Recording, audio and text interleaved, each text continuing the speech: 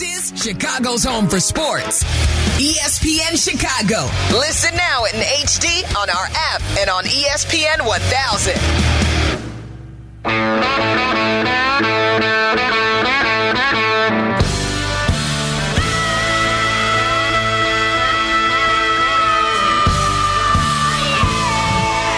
Good Sunday morning to you. I'm Jeff Meller along with Brian Hanley, hanging out with you till 11 o'clock today on ESPN 1000 and the ESPN Chicago app. Cubs get a win, so I think they have their fan base a little bit confused.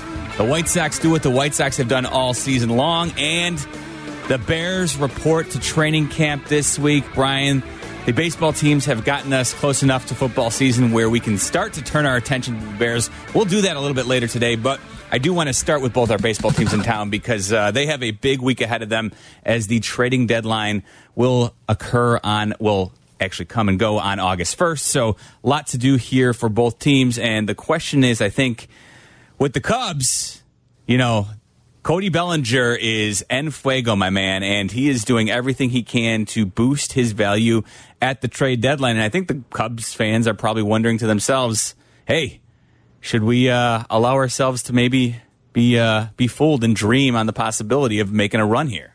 Well, I think you know how where I stand on this, because even though God bless Jesse last week told us the Cubs are going to wait right to the bitter end of the August 1 trade deadline, and they're in full legit wait mode. And we talked about last week. Mm-hmm. I said it's delusional on either side of town. It just is. I mean, the Cubs can sit there and look, well, they're 6-4 in their last 10, and they won yesterday, and great. And it's always good to beat the Cardinals. But, they're 6 back of the wild card. The division theoretically is still there for the taking, but you need to be going 8-2 against these teams, not 6-4, right? Mm-hmm. So they can be in full wait mode, and Cody Bellinger, to my way of thinking, will be moved, and Marcus Stroman, not so good the last time out, but I asked the question last week, what are you waiting for? I mean, he can get hurt, he can get bad in the last couple starts.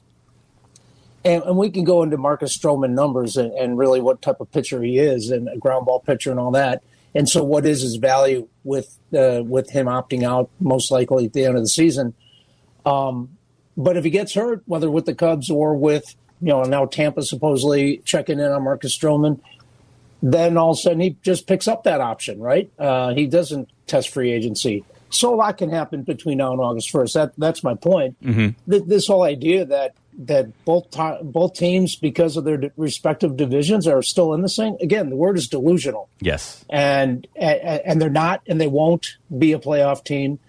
And I think it's clear to pretty much anyone who just doesn't bleed Cubby blue or, silver and black. It's just time. It's time to start figuring out how you get better, and sooner better than later, and figure out what you're going to look like next year and moving forward. Cody Bellinger played the role of hero on Friday. He did so again yesterday, driving in 4 runs. This is what it sounded like on Marquee yesterday. Beautiful day here at the ballpark. A little muggy, as Rossi said. Oh, look at that! Yeah! Horner in to score, half to third. It's all going Belly's way right now, 3-2. All loaded up. Here comes. Base hit right field. Tuckman in. Horner on his heels. Headed to third is hit. Belly delivers again, and the Cubs have the lead. It's 7-6. Curveball has him out in front. Hands stay back. He fights. Ultimately, he's able to pull this ball through the hole between first and second. Just spectacular work by Cody Bellinger. And the Cubs take the lead. It does seem too little too late, unfortunately, for the Cubs, because as you pointed out, they're 7.5 game back in the NL Central, and the wild card seems like a pipe dream as well. Oh, if anything, it certainly feels like if they're going to do anything, it would be to somehow, some way, win the division and get there. Bellinger's been, when he's been on the field, he had that injured list stint where he did hurt his knee, so he did miss about a month there, but he has been excellent when he's been on the field. He has now raised his OPS to 910. And Brian, I always like to go to OPS. If you're just picking one offensive stat, right? Like that is a nice tidy number that will encapsulate a lot of your best players in the league. You just look at the OPS and you look at the OPS leaders across baseball, and Shohei Ohtani's first with 1065. Freddie Freeman's second, 993. Acuna's 986 third. Betts is 950. Olsen is 940. Juan Soto is 928. And then Cody Bellinger, who doesn't quite qualify because of the at-bats, but if he stays healthy, he will at the end of the season, is seventh in baseball with an OPS of 910. He's been, more than the Cubs ever could have dreamed Absolutely. He would be. He's figured it out, and he's a strange case, too, because, I know Cap was saying, hey, figure it out, get a deal done. But as a Scott Boras client, we know this was always the plan for what they wanted to do. They signed a one-year deal in a place they thought they could have some success, and he's clearly followed through and done it. And as a left-handed hitter, a middle-of-the-order left-handed hitter who can play Gold Glove caliber center field, but also has the flexibility to play first base when you need him to, he's going to be extraordinarily valuable on the free agent market. And, I don't even know what number, if the Cubs had the appetite to do so, I don't know what number at what, at how many years would be palatable for Scott Boras and Cody Bellinger to sign up for, because Brandon Nimmo signed an 8-year, $162 million contract this previous offseason, plays center field, and, his highs have never been anywhere near what Cody Bellinger has done. And even Brandon Nimmo's best season hasn't been as good as this season for Cody Bellinger. So the starting point for me is 8 years, $163 million if I'm Scott Boras and I'm advising Cody Bellinger. And I don't know if I'm a team getting, who says I want to sign up with Cody Bellinger for a long-term deal, I do have some reservations about what wrong in between his MVP season and this year, right? Like, so I don't know if even he's proven this year that he seems to have figured it out, but what convinces you that he should be the guy that you lock up so much money to? We just lived the Jason Hayward experience here in the city. Yeah, I don't, the Cubs, I think it's fantasy baseball if you think that they're going to pony up, and they're not even talking to Stroman about extension. Mm-hmm. They rarely talk to anyone during the season. Ian Happ got the job done, but with those numbers you're just putting out there, and they're legit. I mean, if I'm a baseball executive and this is a prove it year for him, and he's more than proving it, and you mentioned left-handed power, yeah. I mean, that just isn't, you don't find that on the street. It's the hardest thing, obviously pitching, right. Of course, but like when you're looking for, filling out your lineup, middle of the order left-handed pop is probably who can also hit left-handers. Well, I mean, it's unbelievable. But all that said, mm-hmm. I would be 8 years. I would be very leery. I'd be looking about half of that if I had to juice the money a little bit. And first of all, they're going to want the player opt out 2 years into whatever, if it's a 4, 5, 6, 8 year contract, right? Yep. Scott Boras is going to want the player to have the flexibility because that's just the way it's done these days. But I couldn't tie him up to 8 years because of the injuries, because of, like you said, what happened in those 2 years. It's great that it's all come together for him and the Cubs to this point, but the Cubs still find themselves with about a 10% chance to win the division, even though the division isn't all that. So I would be very leery to be talking 8 years and 175 or whatever the numbers are. I'd be looking about half the years and Scott Boras probably wouldn't want to have that conversation. Yeah, so, that's where the Cubs currently sit with him, and it's just a situation where, if you want to talk about the idea of, signing him up long term, you're not living in reality because, again, I don't think it's a great move for the team who's going to lock him up too, because there is some uncertainty surrounding him. But yeah, Scott Boras, he's the best agent in baseball for a reason. He usually gets his clients somewhere close to what they're looking for, and it's always, advantageous to them. As you mentioned, those opt-outs, you see it, across baseball. I know Boras is not his agent, but Manny Machado, just showed you in San Diego exactly, how you play that to your full advantage. And then you sign one $300 million deal, and then you opt out 4 or 5 years later and lock yourself up into another $300 million deal. And, you laugh all the way to the bank. Meanwhile, if you're the Cubs and you're looking at this, you're saying, okay, well, we're 7.5 out. Yeah, we've got the best run differential in baseball, but it's too little too late at this point. You said, you needed to go 8-2 this week. And even then, everything is, it's delusional, right? Like if they had gone 8-2, which is just 2 more wins this previous week, well, ultimately, isn't it foolish to say, okay, it took us this long to get to this point? Sure, maybe they've had some poor luck, in these one-run games, and that's part of the reason why. But part of the reason why they, I think they've struggled in one-run games, not just the bullpen, Bri, but also the fact that, hey, when you lack power across your lineup, you don't have an opportunity to win some of those laughers, so you're more susceptible in those close games because you don't have a lineup full of, big boppers who can actually go out and make things easy on you. So the Cubs, the way their lineup is constructed, they're a good baseball team, I think, fundamentally, and they do a lot of things that you like. But the reality is they're still missing, some of those core middle-of-the-order hitters, I think, that you need to build around that if you're going to truly be successful in baseball. Well, the numbers show that they have the best shortstop play, I think, certainly in National League, if not all of baseball. Mm-hmm. And, with Dansby Swanson coming back, David Ross mentioned yesterday, it just lengthens the lineup, which is great. And you alluded to it. I mean, they're the only team in the division with a positive run differential, and it's plus 36. So it's not Atlanta's plus 146, but it is the outlier in this division because everyone else has a negative number. And that's why the Cubs should be sitting at 53-45, expected wins and losses versus 47-51. But at home, they're 26-26.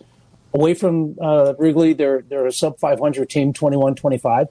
And against teams with winning records, 25-39. So even if you win the division, where are you going? You can't beat good teams. You're not even close, right? Mm-hmm. So it's just been a weird up and down year, streaky, positive streaks, losing streaks, and they can be entertaining. They can have a game like yesterday where they're just getting in the box and putting the barrel on the ball and going, and it's fun. And again, beating the Cardinals, and you can enjoy that for the day or a series or whatever. But realistically, where are you going here? So either side of town, we talked to Jesse. I'm like, why are you waiting? And last week I said Dylan Cease, I suppose is an untouchable, but the way things are going for the White Sox, I don't think anyone should be untouchable. I just don't. I think you answer every call with an open mind, and given the heavy lifting you have to do, in particular with the White Sox, I can't sit here and say, well, Luis Robert and Dylan Cease don't even mention them to me. Move on. Let's start a different conversation. Why not? Why not hear what people have to ask and say? Because you're now at season lows in terms of where you are in the division and what your wins and losses are. And here we are a week away from the trade deadline. Don't worry, we've got plenty of time to roll up our sleeves and talk Sox here coming up. The Cubs conclude their series against the St. Louis Cardinals here today before they go ahead and square off against the White Sox in the Crosstown Classic, the 2-game affair. That gets going on Tuesday, but the Cubs will wrap up their series against the Cardinals today with Jameson Taillon on the mound, and we'll see if they continue to have those delusions of grandeur and a possible National League Central title if they somehow, some way win today, what they'll actually do. I think Jed Hoyer knows that in all reality, this team is not really good enough and likely to compete in the playoffs. So I think, if anything, Jed's probably looking at this situation and saying, boy, if he was being honest, Bri, I think it'd probably be easier for the Cubs to lose a couple here ahead of the trade deadline so he doesn't have to, after they make whatever trades they make, and have to explain away why they traded Cody Bellinger and Marcus Stroman at the deadline when they were, quote, still in it, right? Like it would make his public conversation easier. Well, I give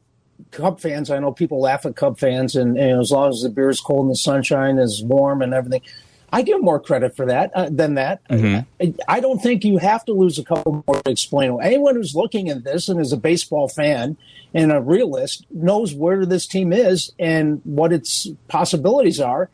And to me, that's not even, you don't have to sugarcoat anything. It's just, this is what it is, and you're sellers. You were sellers 2 weeks ago. You're certainly sellers today, and I expect you to be sellers August 1, no matter what happens between now and then. Yeah, it would certainly be surprising if they're not. 312-332-3776 if you want to jump in, talk some Cubs with us. We'll also turn our attention to the South Side.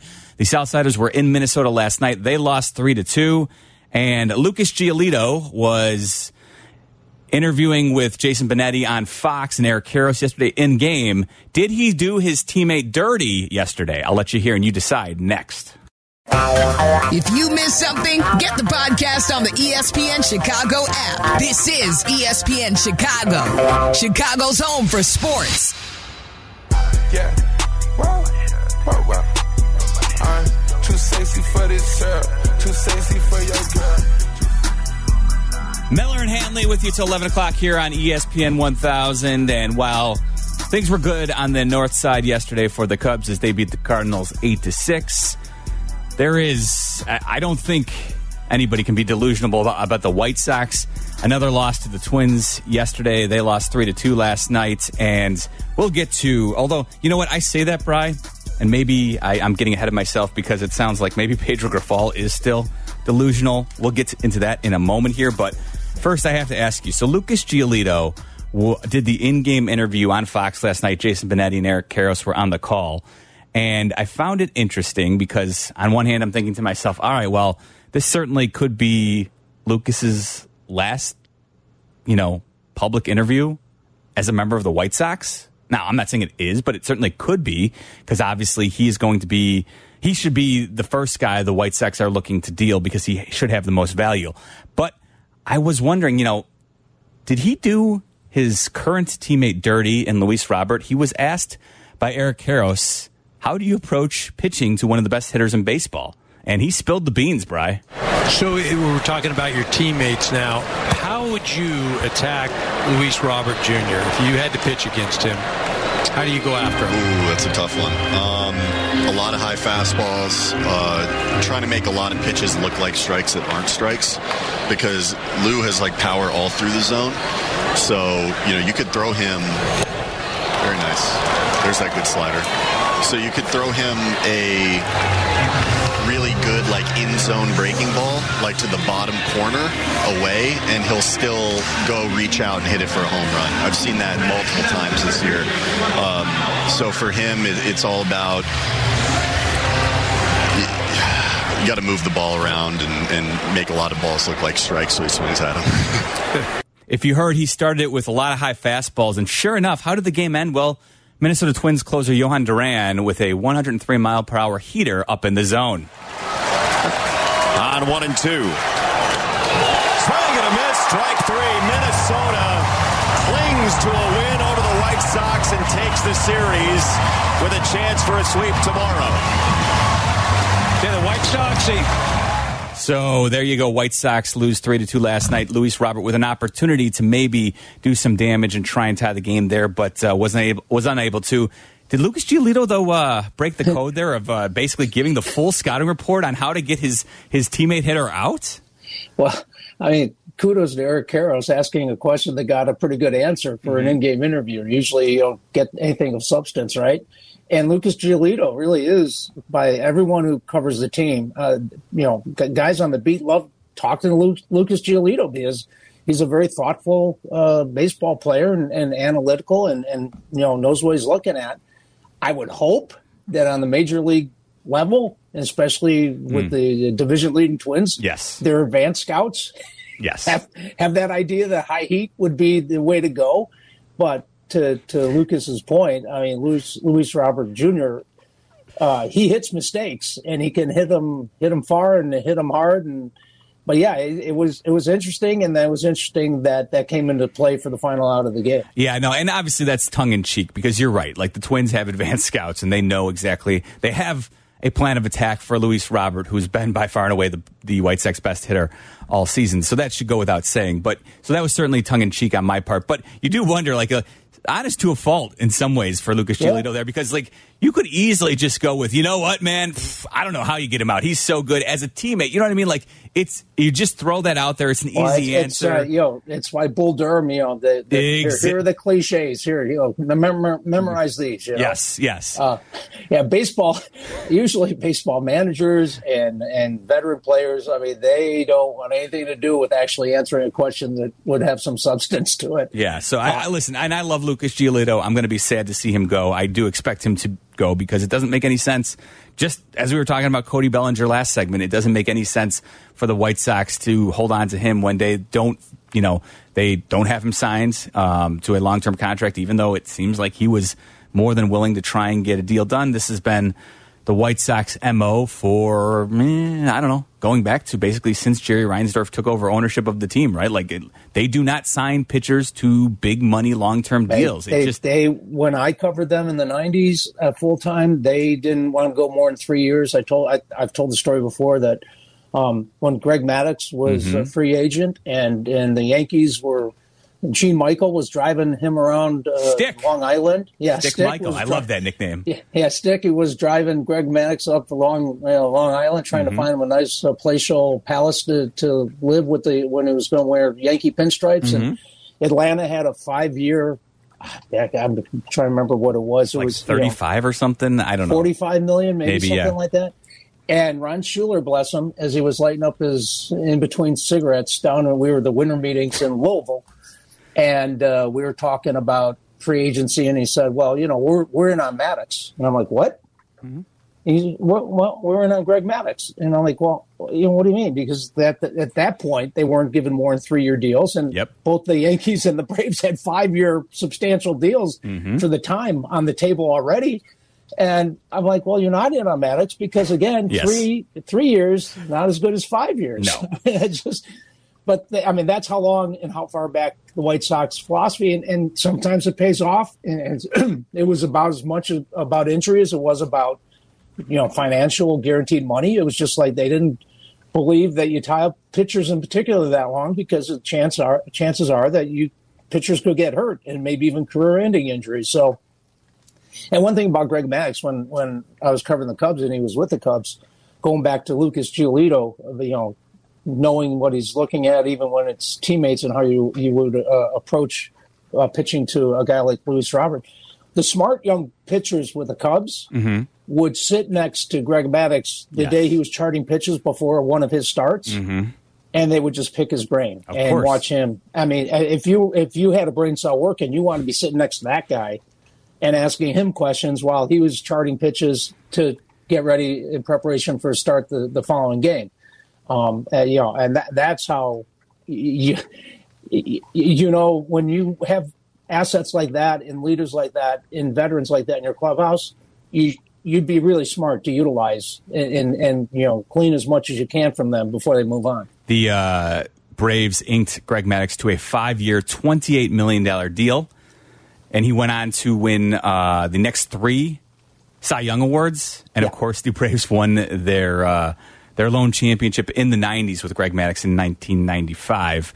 The White Sox did learn their lesson, though, because a couple years later they inked Jamie Navarro to a 4-year deal, Bryce. So see, you don't want to break that rule. Sometimes you break the rule and it doesn't do you well. Yeah, so Lucas Giolito, in all likelihood, will be dealt at the deadline. Would be really surprised if he's not. Break the rule for Greg Maddux. Don't break it for Jamie Navarro. Yes, exactly. That's what you would learn then. Yeah, that's a good point.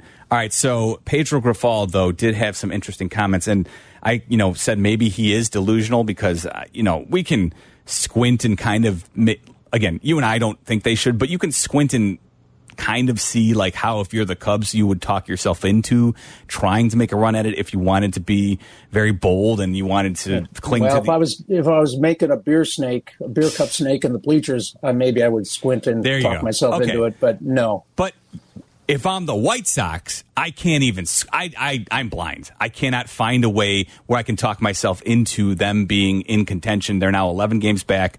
The last 2 games have cemented it. Again, I came in saying on Friday night you had to sweep the Twins, and even that didn't do anything. But that was the only way you could make a plausible argument to stay in this. But interestingly enough, Eloy Jimenez, who has been all season long, right? He's been out there, at different points throughout the season playing right field. That has been an ongoing discussion about how much he should be playing the field. He clearly, looks like he has been, hampered with the leg issue that he's been dealing with.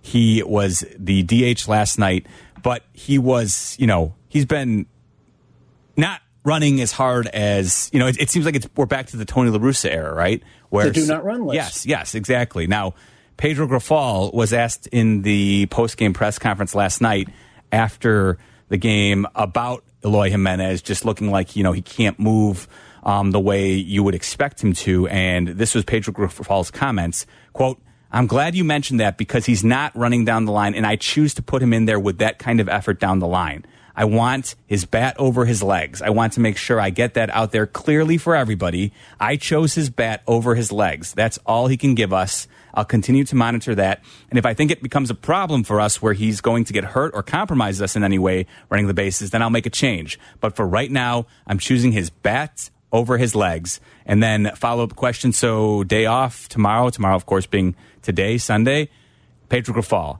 "I'm not giving him a day tomorrow. He's playing tomorrow. We've got to win that ball game tomorrow."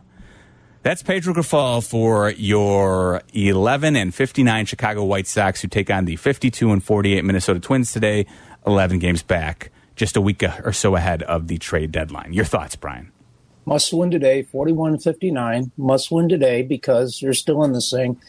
We saw Luis Robert earlier in the season with the lack of effort down at first base, and he was still nursing an injury, and Pedro Grifol was either not aware of it, and he talked about lack of effort, and people were booing, and it goes back, like you just said, to La Russa, when I never have heard of a do not run list. It's not do not resuscitate, it's do not run, and he explained, well, on a routine grounder, and again, routine grounders turn into errors sometimes. Sure. But I understand the bat over the legs, but he wants to get it out there because he doesn't want anyone saying, well, why isn't Eloy busting his tail down to first trying to beat out a ground ball, right? Mm-hmm. Because let's get it out there. I don't want him further injuring himself. And yet, we don't have a lineup yet. Not yet. We know Eloy's in, though. Okay. If I was Rick Hahn, I might have a conversation with Pedro about whether he's in or not, because it's not a must-win game. And it's a groin injury, and he's had other injuries. I would – and if he's truly on the four guys who are on the no-trade list, then you need to preserve Eloy's baseball future and everything else. And I think it's much more in everyone's interest to get him healthy and 100% as soon as you can, and today is not must win. You don't need his bat or his legs. You do the right thing and the prudent thing, and you take care of the player, and he'd be sitting in the dugout or the clubhouse getting treatment if I was running the show, but I'm not. So there you go. Yeah, it just goes to show, though, how compromised they are from a roster construction point. This has been an ongoing discussion all season long. Eloy, yeah, I agree. I love when his bat's in the lineup. Honestly, the problem is he shouldn't be playing as much right field as he's been playing all year. This just goes back to what we talked. You and I were talking about this, in March when Eloy was talking about, wanting to come in and play right field, and how he was in in great shape and lost all this weight, and that's fine and dandy. But the reality is he's proven to them he cannot stay healthy when he's playing the field, and so. The sooner that the White Sox come to the realization that he's a designated hitter, fine. You want to play him in right field once a week, maybe I can have, a conversation about that where you can get other guys the occasional DH. But unfortunately, Eloy Jimenez cannot stay healthy. He's proven it time and time again. And at this point, we're moving to the stage of his career where he doesn't even have young legs anymore. He's in the prime of his career. The legs are going to start to get shot as you get older, and you're going to have to manage those to begin with. So I don't know. It's been an ongoing problem that started back in March or February when he was talking about playing the outfield, and the White Sox were open to that idea. They have put themselves in a spot now where Pedro Grifol needs to defend him playing in a game that, it was must-win 20 games ago, not must-win on Sunday, July 23rd. And if it must-win, as we sit here on this Sunday, with the Fangraphs playoff probability, can you take a stab at what it might be? For the White Sox? Yeah. I haven't looked recently. It's not a Blutarski. It's not 0.0. I'm going to say 0.6. Very well done. 0.5. Okay. And I believe there are 4 teams with the Blutarski, the 0.0. And we know, the Kansas Cities and Oaklands of the world. Mm-hmm.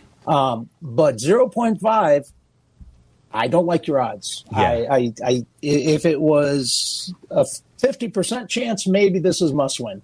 So if you want to, invert those two numbers and get rid of the decimal, I'm with you. 0.5, a 41-59, 18 games under, 11 games out of this so-called winnable division, and you have 3 teams you'd have to leapfrog. Go get them.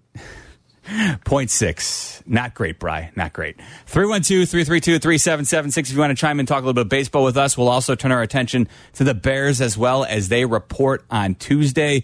Got some Justin Fields conversation coming your way. We've also got Kevin Warren put under the microscope. Long, extensive profile done by Dan Weeder in the Chicago Tribune. And love Dan's deep dives. Always does a great job. So we'll talk a little bit about that as well. Give us a call, 312-332-3776. Meller and Hanley on ESPN 1000.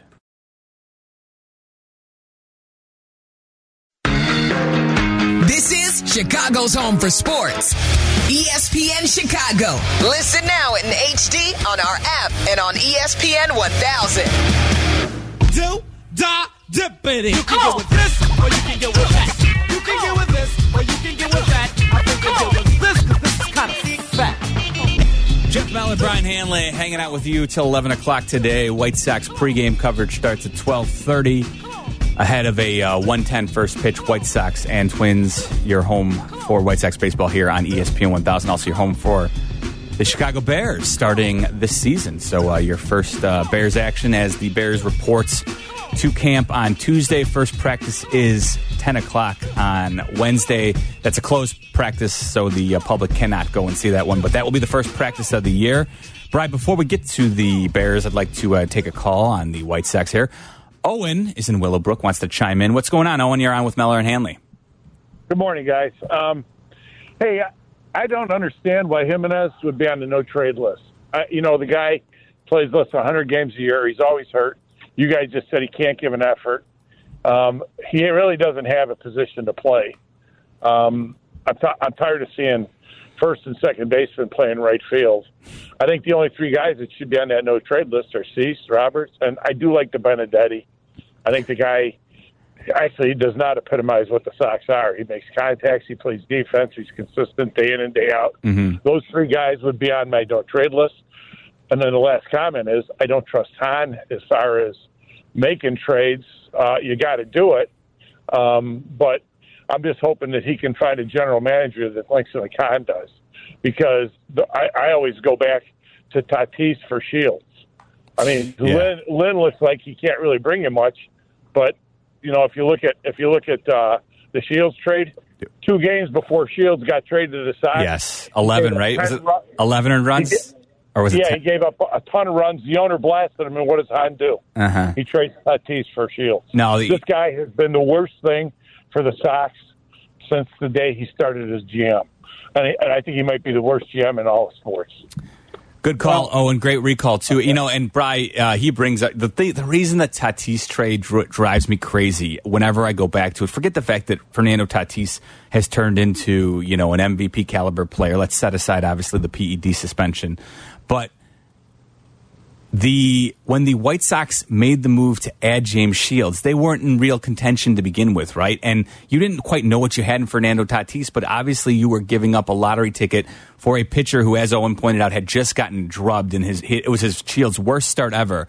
The White Sox needed somebody to eat some innings that season, and they went ahead, and I can't remember, I'll have to go back and look at Baseball Reference to find exactly how many games out they were, but they really weren't real contenders at that moment, and they end up every once in a while, if you give up that lottery ticket and then that lottery ticket hits, you look foolish. And, that's the problem, was what they were trading for at the time wasn't worth what they were giving up. The lottery ticket was still worth keeping on the roster, especially when, and I say lottery ticket, but the reality was they didn't know exactly what they had in Fernando Tatis Jr., but they clearly saw something when they signed him, right, to an international deal, and they never really, it's been the White Sox, their Achilles heel now for the last 15 years or so, their inability to scout and develop players. Well, if there was ever any more of a misnomer than Big Game James, the Sox version, that didn't turn out. But to be fair, and Owen's right. I mean, Eloy Jimenez wouldn't be on my no trade list, but it's a moot point given his injuries at this point, right? I mean, I don't know if you did move him or had an inkling to move him, what would you be getting for a guy who's been mostly in and out of the lineup the last couple of years and he really is a DH. So I wouldn't put him on, but the reports are there are 4 guys on that list. To be fair, though, Rick Hahn turned Jose Quintana into Dylan Cease and Eloy Jimenez, who are 2 of the 4 on the no-trade list, right? Mm-hmm. So every GM has the ones they wish they had never done, see Ryan Pace and Mitch Trubisky, whether it's drafting or trading. And most GMs have at least a few in the win column that are like Dylan Cease was the throw-in in that deal, right? It was everyone's like, you're giving up one of your top prospects in Eloy Jimenez for Jose Quintana. And by the way, the White Sox said, wanted Dylan Cease, and Theo and Jed said, okay, sure. And how'd that work out on the north side? So, to be fair, sure. they're the glaring mistakes, and there's also the ones where they just absolutely are laughing all the way back to the bank because of the haul they got. Yeah, no, that's true. Like, you do this long enough, and you're going to have those ones that you deeply regret. It was just, that's one of those trades where it was, and I admit that, right? Like, I'm okay. I understand that you do this job long enough and you will eventually have some trades that that's the name of the game. That is part of the gig. But that one the process was wrong, in my opinion, right? Like, sure. That's where. Absolutely valid. Absolutely valid. Yeah. And so that's where it kind of drives you crazy. I'll be curious to see if I have to imagine they're going to do everything they can to offload Lance Lynn, who has been decimated by left-handed hitters all season long. I don't know, honestly, what you're going to get for him. I think their best move might be, it seems like the Reds are a team that's been rumored because they've clearly put together an exciting young lineup full of hitters, but they don't have much pitching to help complement that, so they're easily a match. And it would seem like, if the Reds are serious and they want to, try and trade for someone like Lucas Giolito, well, I would think package Lance Lynn up with Lucas Giolito to a team like the Reds, who probably can use every arm they could get, and maybe get that extra bump in prospect, because Lance Lynn's not going to bring, much back on his own. No, and look, and some of the underlying numbers. Certainly the 4 home runs the other day didn't help. But we talked about it last week. St. Louis was mentioned that, they wouldn't mind his veteran leadership. Take him. Yeah, right. But I'm with you. If you package him, you might get a little something as a sweetener. The fact of the matter is, this week, MLB.com did their 5 under-the-radar type deadline deals. Mm-hmm. And Lance Lynn, 2 of the 5 were White Sox players. Lance Lynn was one of them. I don't know how much under the radar. We've been talking about it for weeks. Yep. That, obviously with the team option of $18 million next year. He's under the radar because his ERA is over 6, so exactly. Nobody's really like, oh, give me Lance Lynn.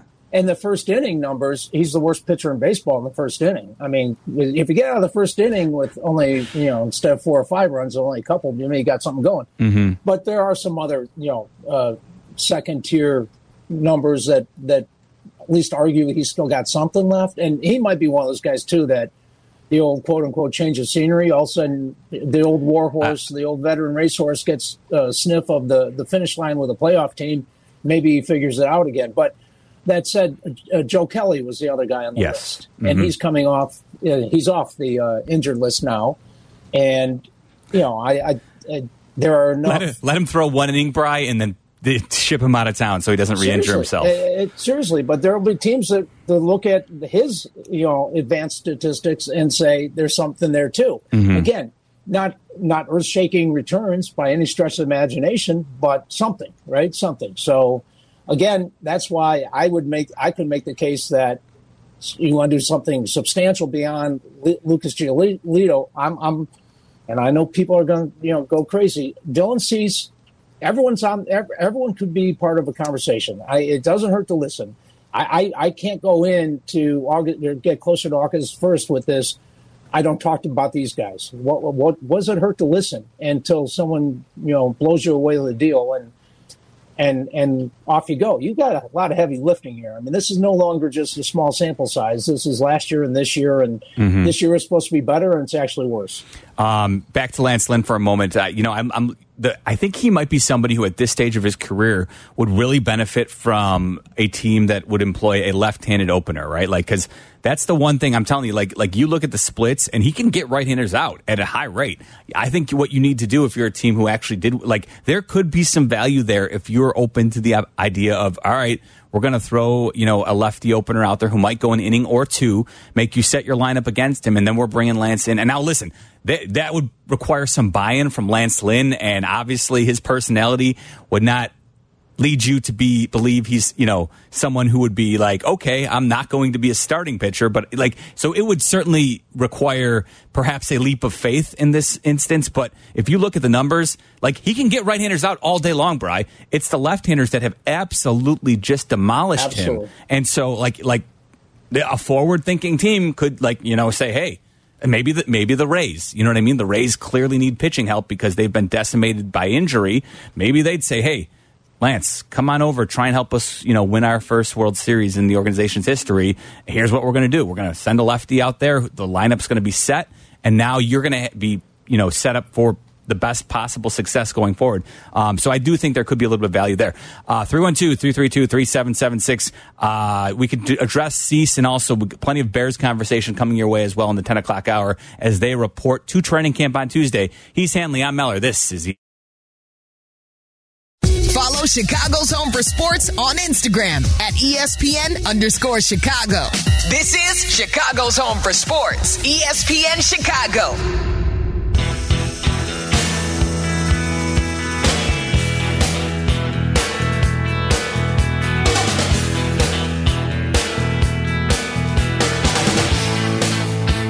You mentioned, Brian, that the White Sox should be open to any conversation regarding trading players. Dylan Cease, of course, their probably most valuable asset. Of course, I say that I would think the pitching over Luis Robert would be, but nevertheless, you should always be at least open to the conversation. In fact, I think anybody would tell you if you're in professional sports, there's literally nobody who is untradeable. It just, Babe Ruth got traded. Exactly. That's always, the default. I'm not saying you're the likelihood Correct. that you would get an offer that would wow you is probably very minimal, even with Dylan Cease. Mm-hmm. But if someone did, then I'm all ears. But I know that Rick Hahn probably can't afford the PR hit that would take, because it would take years to figure out what you did get in return for Dylan Cease and whether it was a good move or not. So it's not going to happen.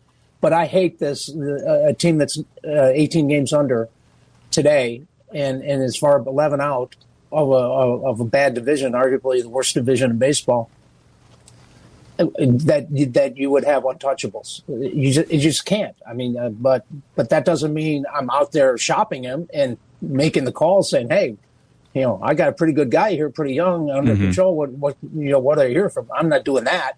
It's not going to happen, but given where the White Sox find themselves, there are no untouchables in my world. That's just the way it is. Yeah, again, if anything, the conversation might open the door to a possibility in December at the winter meetings. That seems to be if you're really going to trade Dylan Cease, that would seem the most likely time that they would make it happen, because you want to open up the Dylan Cease sweepstakes to every team in baseball. You wouldn't want to, not just contending teams. Right now. Because he would immediately be one of the most sought after players available on the trade market. So but you're right. Have those conversations now. Maybe lay a little bit of groundwork and see how valued he would be at this time. And then again, you can look back and say, okay, well, when they made the Chris Sale deal, when they made the Adam Eaton deal, when they got back what at the time were believed to be, a good return, they did so at the GM meetings in December, because, again, every team was kind of in on it at that point. I think that would be the time when the White Sox would move Dylan Cease. But again, that would mean he's not untradeable or untouchable. Well, and look, again, with the PR hit, nothing's a secret anymore, right? So even if Rick Hahn had exploratory conversations with other GMs, other teams, that's true. Building, if that got out now, one, you'd have issues with Dylan Cease most likely, but you certainly would. Would Dylan Cease really be offended, or would he? Well, I mean, it depends. If he's just a bottom line guy and knows what how baseball works, he might not be.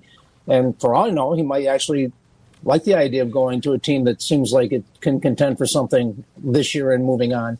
But Rick Hahn couldn't afford for that to leak, and everything leaks right now. So there's not it's not happening. But again, like Owen said, how's Eloy Jimenez reportedly on it's a moot point with his physical condition, his injuries.